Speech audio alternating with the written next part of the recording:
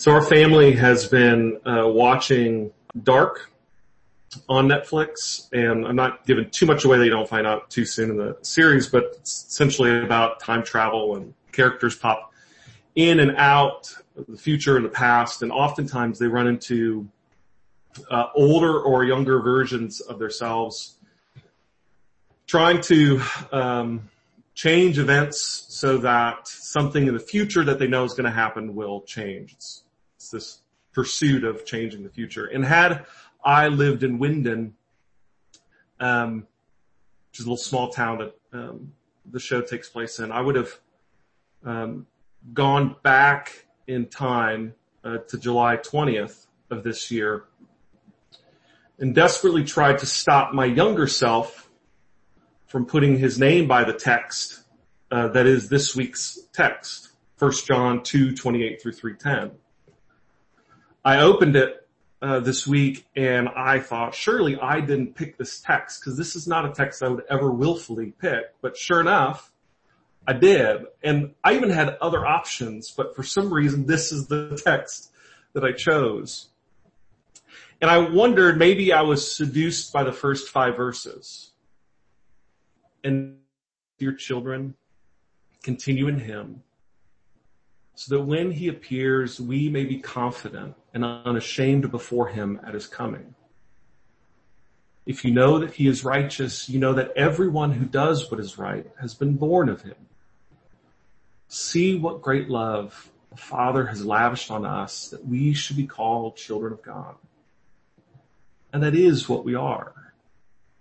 The reason the world does not know us is that it did not know him. Dear friends, now we are children of God. And what we will be has not yet been made known. But we know that when Christ appears, we shall be like him, for we shall see him as he is. All who have this hope in him purify themselves just as he is pure. And I likely just read that and thought, oh, this is a good text. Let's put my name there. Because I can get behind that. Continue in him. Okay. See what great love the Father has lavished on us? Yeah, I can give me some of that. Know that when Christ appears, we shall be like him. It seems pretty sweet. We get an upgrade from our WWJD bracelet to WWID. What would I do? Because we're like him. All who have this hope in him purify themselves just as he is pure. Gets a little sketched there, but the other stuff is great. That stuff will preach. But for me, it's there that it begins to go off the rails. Everyone who sins breaks the law. In fact, sin is lawlessness. But you know that he appeared so that he might take away our sins. Okay, I got it. Everyone that sins bit gets a little preachy and has a little bit different tone than the first 5 verses. But I can get behind he might take away our sins, and in him is no sin. But then, no one who lives in him keeps sinning. No one who continues to sin has either seen him or known him. And I think back to the last 3 or 4 or 5 minutes, and I'm like, nope, I am not the one for this sermon. Those are pretty judgmental. Those are pretty condemning words. And it just gets worse. Dear children, do not be led astray. Okay. The one who does what is right is righteous, just as he is righteous. Sometimes. The one who does what is sinful is of the devil, because the devil has been sinning from the beginning. And I begin to wonder, am I from the devil then? The reason the Son of God appeared was to destroy the devil's work. No one who is born of God will continue to sin, because God's seed remains in them. They can't go on sinning because they have been born of God. What?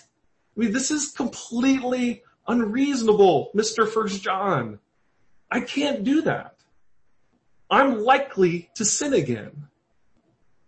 But thankfully, he clears it all up. This is how we know who the children of God are and who the children of the devil are. Anyone who does what who does not do what is right is not God's child, nor is anyone who does not love their brother or sister. And it's at this point that I'm wishing that last night's Ben could travel to the future to tell right now Ben that he's sorry, because the sermon up to this point doesn't leave room for either of us Bens to untangle this mess. Because it does feel like a mess. Whoever wrote 1 John, they call him the elder. It has the John theme, but there's no actual identification. Whoever wrote this says things that are hard for modern sensibilities. There are lines that are drawn in the sand. There are statements that feel impossible to live up to. And trying to navigate all of this mess is just that. It's messy. It's important to note that this community who receives this letter from Mr. 1 John, they're a mess themselves. There are divisions among them. They themselves have drawn lines in the sand against one another. They have had lines drawn in the sand against them. And most significantly, there's disruption because some in the Christian community have denied that Jesus is the Christ and that he is the incarnate Son of God. There has been no small amount of tension and conflict and hurt and mess between them. And this is not the which of you drank the grape juice in the fridge that was meant for communion kind of controversy. This is not petty arguments about which ministry deserves the most resources. This is a disruption that's caused by arguments concerning the very nature of the one they follow, Jesus Christ. Is he the Son of God? Is he God in the flesh? And the elder who writes this letter, his fundamental interest is not clearly delineating between who is in and who is out, saved and unsaved. The fundamental interest of the elder is not delineating between who are the children of God and who are the children of the devil. The elder's fundamental interest is reminding the Christian community who it is that they follow. And this is really important, I think, with a text that's messy like this. Because to this day, too many of the scriptures, this one in particular, that were written to Christians, reminding them who they were called to be as Christians, are instead used by Christians as a weapon for how their neighbors or the world around them are going to hell. But 1 John is not an indictment of the world. It is an indictment of the church. Because Christians had forgotten who they were. They had forgotten who they were called to follow. You, he says, are children of God. A God whose fullest, most clear, most poignant manifestation is found in this person named Jesus Christ. Do you want to know who God is? You look to Jesus. End of story. Everything else is secondary. Everything. That is who you belong to. And the problem, the one that Christians are drawn to, both from the church that the elder writes to in 1 John and the church of today, the problem is that our attention, our allegiance, our interests are often placed in the cosmos, in the world, and not in Christ. Cosmos is that Greek word that's translated most typically in the New Testament as world. And it's translated here. The reason the world, the cosmos, does not know us is that it did not know him. The world that the elder speaks of, this cosmos, is not non-Christians. It's not the world, some sort of immorality that lives outside of us. It's not the latest controversy on Netflix. This world, it's also not the created order. Christians often use this term, worldly, right, to point to a violation of purity codes. Don't be worldly. Don't be immoral. Worldly is primarily an indication that someone has violated our Puritan sensibilities. But the cosmos, as Walter Wink, who's a theologian, argues, the cosmos that the elder is pointing to here are the powers and the principalities of domination, the powers and principalities of destruction and oppression, alienation, the powers and principalities of othering, the powers and principalities of death. This is the world. This is the cosmos that does not know God. The elder is not talking about people out there somewhere, pagans who do not know God. The elder is talking about the life-taking, life-destroying, life-choking powers and principalities that are constantly vying for our attention. And this is the world that Jesus frees us from. This is the world that we are no longer held captive to as children of God. So as the elder reminds these Christians that they are children of God, he is not saying that they should feel good about themselves, especially in light of those children of the devil that are running around keeping their subscription Netflix.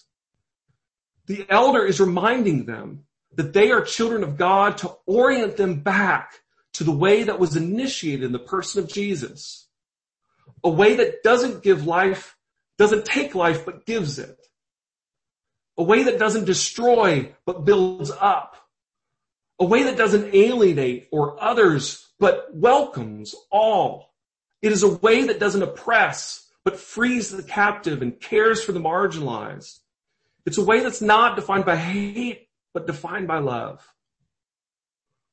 I don't think that the elder's primary interest is separating the goats from the sheep. I really don't. The fundamental message that can get lost in the admittedly really hard and confusing don't ever sin language.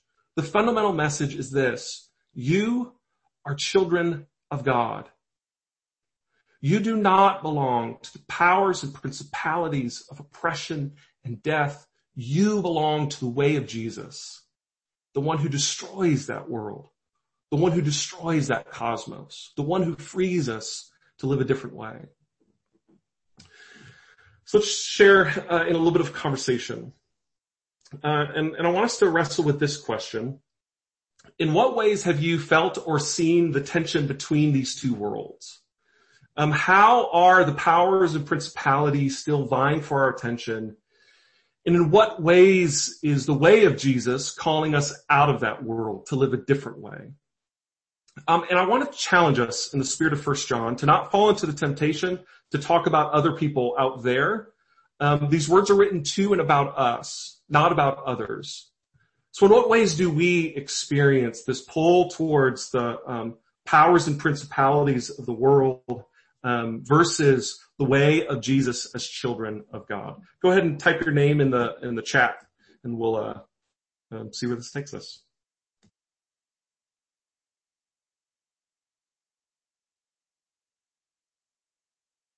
Daryl, my friend. Yeah, I guess, thank you for slapping me upside the face here, Ben. That's sweet of you. The self-righteousness that we experience, that I experience, I can get really angry and really upset with those folks out there who are just being so ugly to everybody else, and how dare they? And I just want to get in their face and tell them a thing or two. And then I realize that's kind of how I'm acting right now, isn't it? So I guess with John, the thing with the elder that just really amazes me is how much that entire letter keeps on talking about loving one another. And I think that's the command that we see throughout that entire letter, is love one another. And yet it's so easy to assume that slapping someone around, telling them truth, is somehow loving, when maybe that's not loving. So. Thanks, Daryl. That's great stuff. Jan?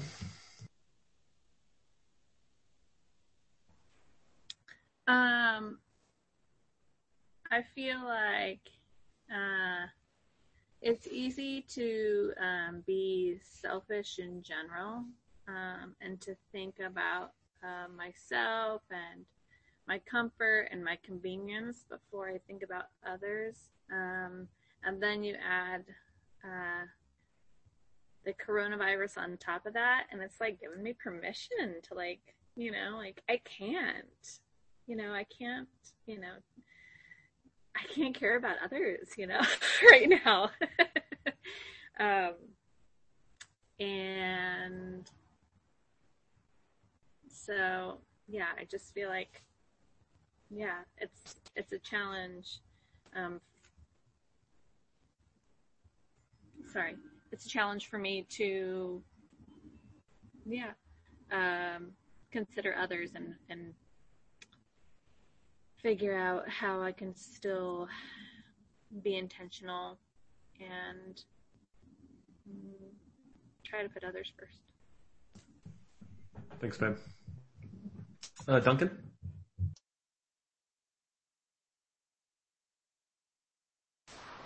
Okay, it was hard for me to get mute for a second.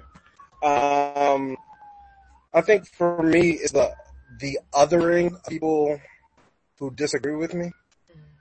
I think we got a chance to have conversations with people who have a distinctly different worldview than me, that I love.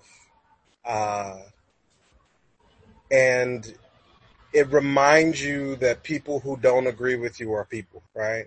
But it's easy to get caught up in my own echo chamber of people who, if not agree with me, think like me. And it was just good to come into contact with my tendency to make other people who don't agree with me into caricatures of who they really are. Man, that's really well said. You're speaking for me there.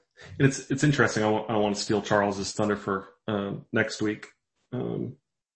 But after this sort of big cosmic articulation, children of God, children of the devil, like the admonition, almost the working out of the reality of what it means to be children of God is love one another.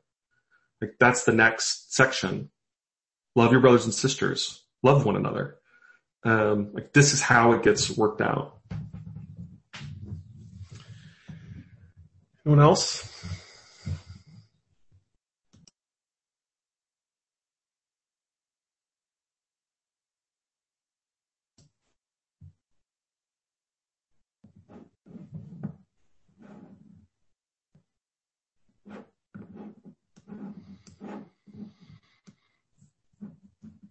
So one of the things that is a bit of a comfort for me in this passage that can feel pretty rigid and black and white and lines drawn in the sand. One of the things that's a bit of a comfort is the line that immediately follows the declaration that we are children of God. Dear friends, now we are children of God, and what we will be has not yet been made known. It stands somewhat in contrast to the perfection, never sinning verses, as it points to the fact that we haven't yet arrived. The fullness of who we are to be will only be revealed when Christ returns and all things are made right. And even though we don't know what that fullness is, we know what God has in mind, as Jesus himself is our future. If we want to know where things are headed, if we want to know that to which we are called, who do we look to? The church answer that we always give is actually the right answer here. It's Jesus. And this is both wonderful and terrifying news. wonderful because when we're pretty sure that we're not enough, Christ reminds us that as beloved children of God, we are enough. And when we're at our worst, Christ reminds us, as beloved children of God, there is nothing that we can do to ever separate us from God's love. And when we fall victim to the powers and principalities that seek to destroy our hearts and our well-being, it is Christ who brings healing and new life. But it's also terrifying. Terrifying because the comforts and the allure of the powers and principalities of the world, the cosmos, they are intriguing and they are seductive and they are subversive and they are hard to break free from. Letting go of our allegiances that we've known for so long and sharing in the liberating, all welcoming, peaceable kingdom of God will uncover things about ourselves that we probably prefer stay hidden. But this is the great love of God. The great love of God that has been lavished on us, that we should be called children of God, set free from the powers and principalities of this world, set free to embrace a life of radical love, justice, and mercy, hope, and welcome. Until all things are made right, this is the way that we belong to. Let's pray together. Holy, gracious, all-merciful, all-loving God, may you hold us this day. May we hear your words spoken to us that we are your children, deeply beloved and enough. God, for the ways that we continue to be held captive by or committed to the powers and principalities of this world, we ask for you to free us once more into your way. For the ways, God, that we don't want to give up the comforts or the false sense of security that the commitment to powers and principalities bring, give us the courage to step into the way of your Son, the way of love and justice. May we find small moments, God, in a world that seems unhinged, to be your people, to be signposts of your kingdom and your love and your goodness breaking into the world. And we pray these things through Christ our Lord, who lives and reigns with you and the Holy Spirit, one God, forever and ever. Amen. Can I share something right quick? Absolutely. Well, Ben, it made me think of, I don't know, this just came to me, but of the way God loves us. I remember Brittany was about in the 7th grade, and I remember exactly where we were when we were on the porch, and I don't know what she did because she was very strong-willed. And I looked at her and I said, you can never, ever do anything to make me stop loving you. And she stopped and she looked at me and she said, nothing. Nothing? And I said, nothing. And I said, you might disappoint me, but I'll never stop loving you. And I think that was a kind of an aha moment for her. And that's the way God is. There's nothing that we can ever do that will make him stop loving us. You preached, Terry. Thanks.